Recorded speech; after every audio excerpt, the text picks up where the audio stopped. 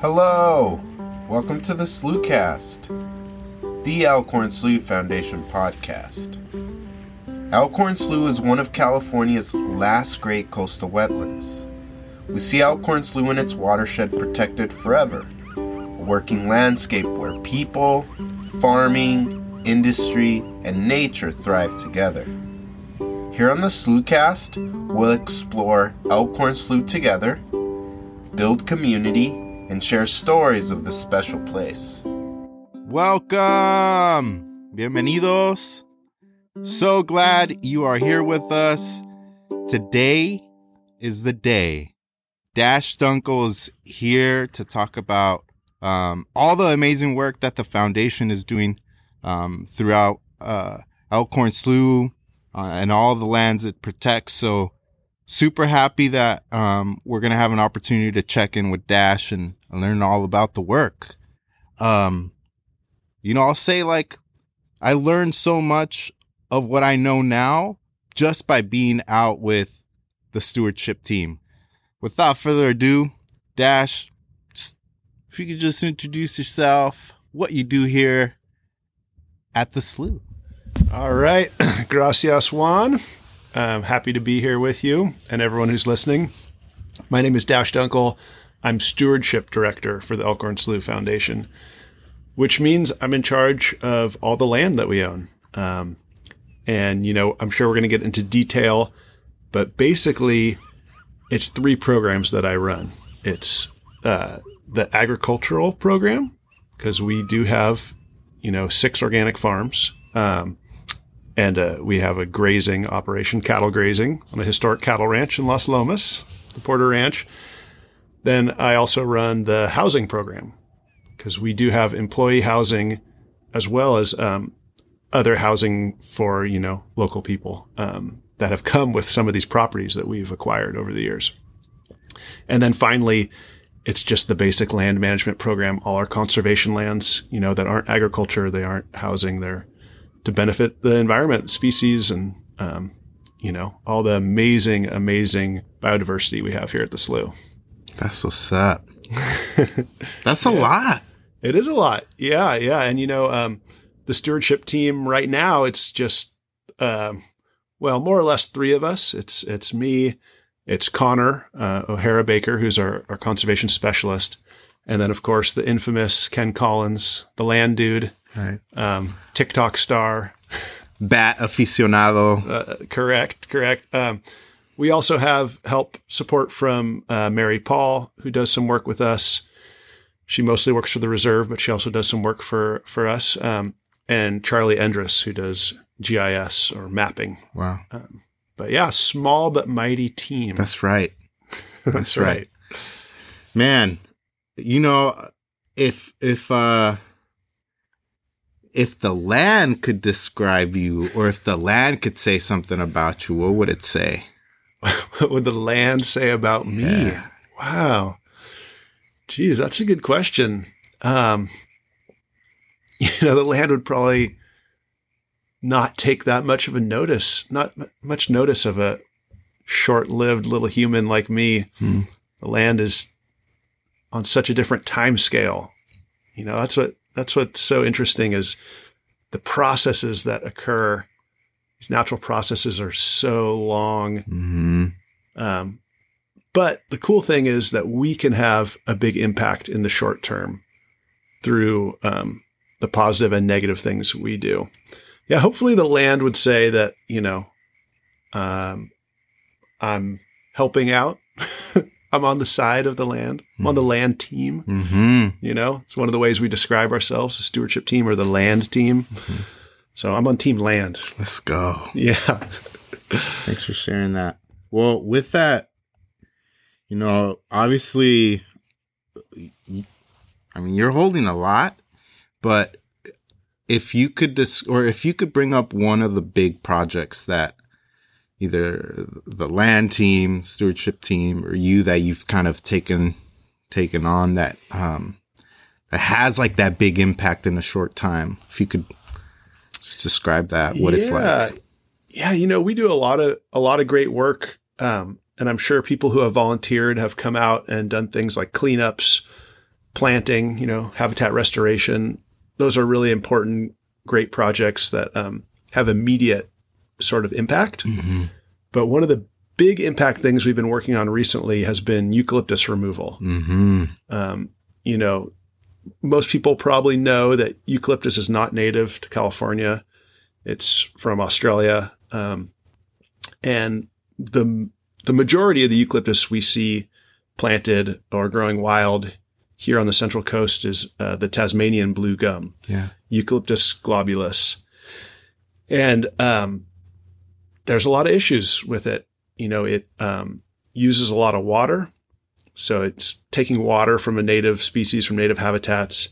It's a huge fire danger. I think that's probably a lot of people are recognizing sort of the impact it has, the danger that comes with having eucalyptus on your property or in our natural lands. And then it also is a big danger during high wind events. There was, I think you saw the photos of that house. I can't remember if it was in Aptos or somewhere that basically got split in half by a falling eucalyptus tree. They also have lots of impacts to the ecology because they're not from here. I'm hoping one day I'll be able to go to Australia and see eucalyptus in its native habitat and be able to appreciate it. But here in California, it's not the right place for it. And for that reason, we've started to remove it from our lands. We've mapped about 150 acres or so that we own on Elkhorn Slough Foundation lands. But then there's another 4,000 acres in our watershed. A lot of it. That's more than double the amount of maritime chaparral. Wow. Really important rare habitat that we have. So I think it has a big impact, and we're hoping we can show how eucalyptus removal can be done in a sort of sustainable, thoughtful way. And so one of the things that we're working on right now, we removed a bunch of eucalyptus from the Elkhorn Highlands Reserve property about 1.5 years ago. And we're working right now to turn it into biochar. What is that? Can you talk a little bit about that? Yeah, definitely. So biochar is sort of a fancy way of saying charcoal. Okay. Yeah. Right on. Yeah. It's a little bit of a buzzword, I think, in some conservation circles recently. But the idea basically is that it's a way to take all this wood that you've removed and turn it into a useful product, and also sequester the carbon. Yeah. So taking that carbon that's in the wood and having it turned into a stable form where it's not going to escape into the atmosphere and contribute more to global warming, to climate change. And so we're going to have a work crew coming out with this big piece of machinery called a carbonator. Whoa. How big is it? It's the size of a 40 cubic yard shipping container. Okay. On tank treads. Whoa. And it basically burns the wood. So to make charcoal, you burn wood in the absence of oxygen. Okay.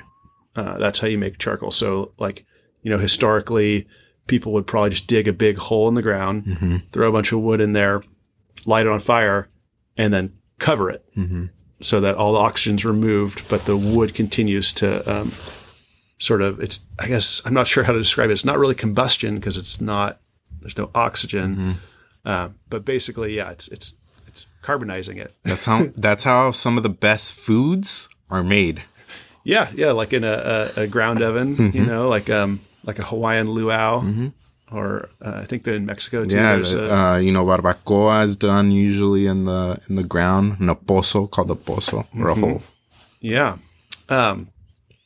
So anyway, we're doing the high tech version, a little bit easier, I think, less work and a little bit more sort of precise in how you make the charcoal, and then also this machine will pulverize it, so the end product is pretty usable. Wow! Though to turn it into biochar, part of that word, the char, comes from charcoal, but the bio part of biochar is usually you mix it with something like a compost, some source of nutrients, and we're going to be utilizing some of it in a research project on the Triple M Ranch, which is a property that the Elkhorn Slough Foundation has a conservation easement on. So we've helped conserve this property.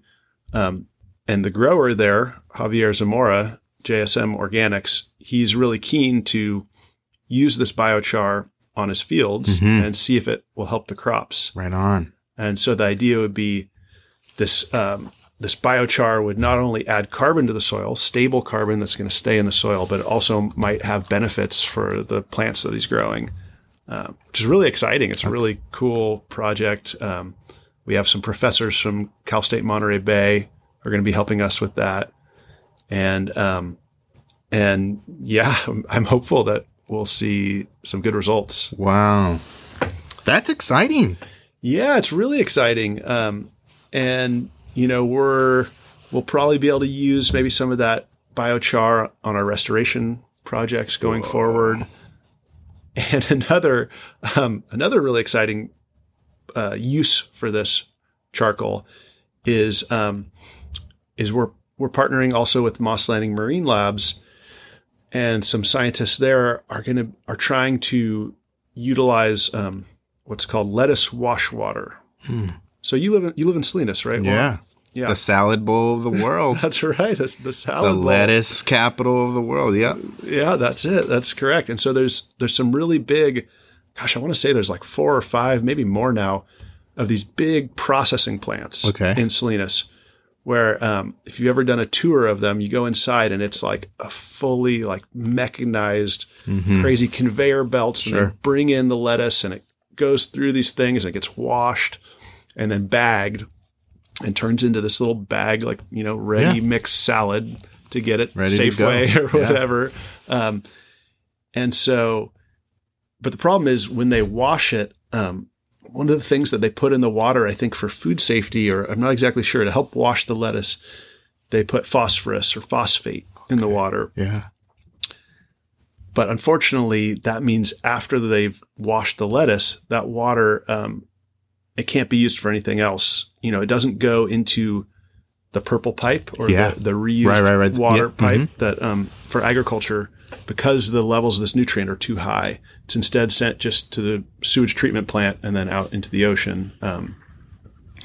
But the scientists from Moss Landing Marine Labs hope that this charcoal will actually be able to remove that nutrient from the wash water, and then we'll be able to use that wash water for farming, for more agriculture. Wow. So it'll kind of go full circle. Yeah. Wow, dude. Right. Yeah, really cool.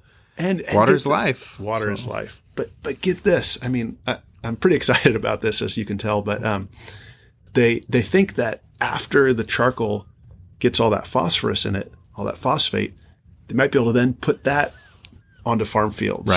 Right? Because phosphorus is one of the key nutrients for growing plants.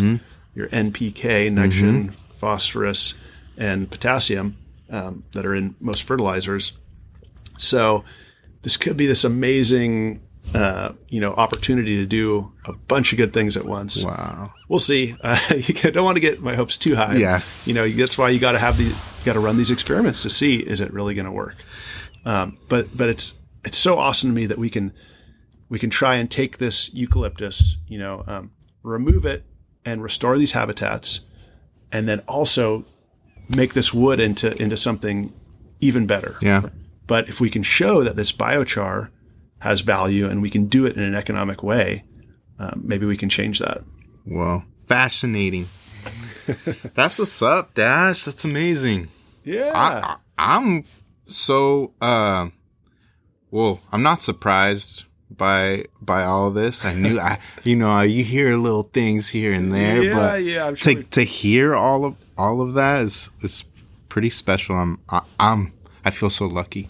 Yeah. You should too. Yeah. Well, I one thing I do have to say also is Kevin Contreras, our colleague here at the foundation, he's our acquisitions and easements manager, but he's been a huge help on this project. He's done a lot of the work. Definitely have to give a shout out to Kevin. That's awesome. For What up, Kevin? Yeah. I definitely can't take credit. It's been a team effort for sure. That's awesome. Yeah, everything here feels like so many people are coming together to work on all the projects. So it feels good to be part of that team. That's why I love it here. Yeah, high five, Juan. There we go. Yeah. Well, with that, Dash, like, is there any way people could support the work that you're doing? What's one way that people could support or, give you support in any way? Yeah, well, I definitely always recommend everyone become a member of the foundation, donate. We do really good things with the money that people give us. And yeah, that always helps. Of course, coming out and volunteering, as you know, right? Yeah. We lead groups on Elkhorn Slough Foundation property all the time, doing great projects, doing really important hands-on work. Maybe you can't come out and drop a eucalyptus tree with a chainsaw. Leave that to the professionals. But everything else that volunteers come and help with is really important because, as I mentioned, we're a small team. And so, yeah, getting these groups out here, getting people who come help us, who donate their time, it's really important too. That's right. Well, with that, Dash, thank you so much for joining me. Any last words you want to say? Oh man, I could talk about this stuff for hours. So yeah, it's really fun to chat with you, Juan. And I guess the other thing I would tell people that is something that I think is really important, if you live in our watershed or even wherever you live, one great thing that I think people can do, we've had a ton of rain recently, right? Yeah. Tons of rain. And it's really important to think about where that water goes on your property. So an easy way to do something really beneficial for the slough, for the ocean, for whatever water body you live nearby, is to plant a rain garden.